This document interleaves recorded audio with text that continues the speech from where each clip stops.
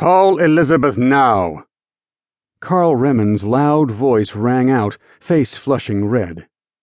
In a robotic female voice, the 911 Turbo S responded, "I am sorry, Mr. Remens. I do not have a number for Elizabeth now. Would you like to add a number to my directory?" The car's mistake sent Remens into the stratosphere. Pounding the steering wheel with both hands, he screamed, "Call Elizabeth!" "One moment, Mr. Remens." Elizabeth Williams jumped as one of the 3 phones stationed at her desk rang. The mobile phone loudly chirped its unique melody, setting it distinctly apart from the others.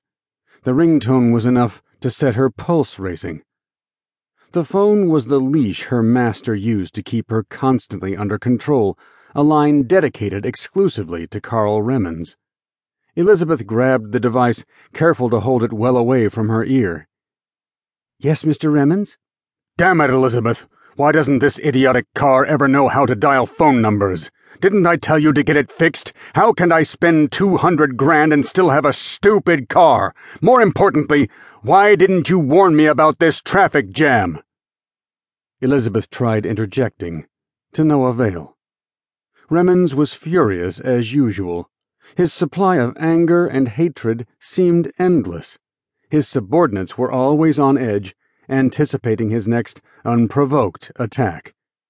Currently, Remens' anger was directed at a traffic jam on the freeway. It was the morning rush hour. All northbound lanes of the 5 were stopped. Remens was still 10 miles from his office in downtown San Francisco. Usually, he commuted via helicopter from his estate, a multi-acre property in Monterey that overlooked the Pacific Ocean. Today, he had opted to drive. He had a new Porsche.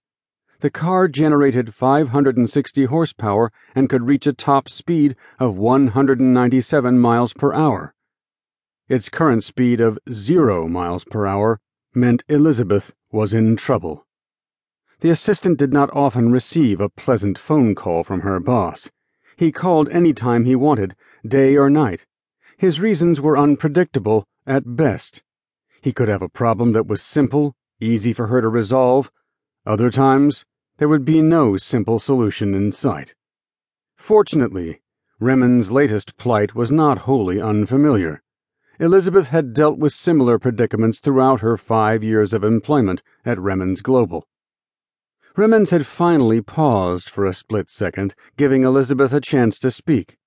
She tried to buy some time to finish thinking through a solution. "Sir, there was a 3-car pileup 2 miles ahead of you. A toddler was thrown from one vehicle and died." Lacking ordinary human empathy, Remens went ballistic. "What the fuck does that have to do with me? Get me out of this traffic jam, now! People die every—" She tried interrupting. "Sir, That was a mistake. "Don't you ever interrupt me!" His ranting continued in full force after the reprimand. "This car was not designed for sitting idle in a traffic jam with minivans, electric cars, and work trucks. I don't want to be here. Do something right now. Are you even listening? Elizabeth?"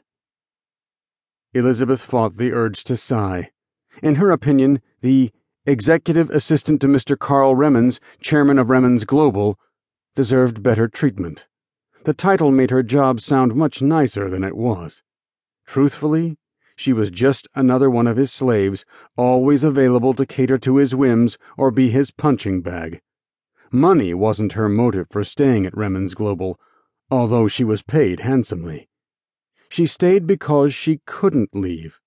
No one voluntarily left Remens Global. If Elizabeth tried to quit, her life, as well as that of her family, would be completely and utterly destroyed. Remens was vindictive. He was malicious. He didn't care who was harmed in his relentless pursuit of more power, money, and possessions. "Are you listening?" She had taken too long to respond. "God, I need some coffee." "I'm sorry, sir," Elizabeth replied, rolling her eyes. She had figured out a solution, regardless of how wastefully stupid it was.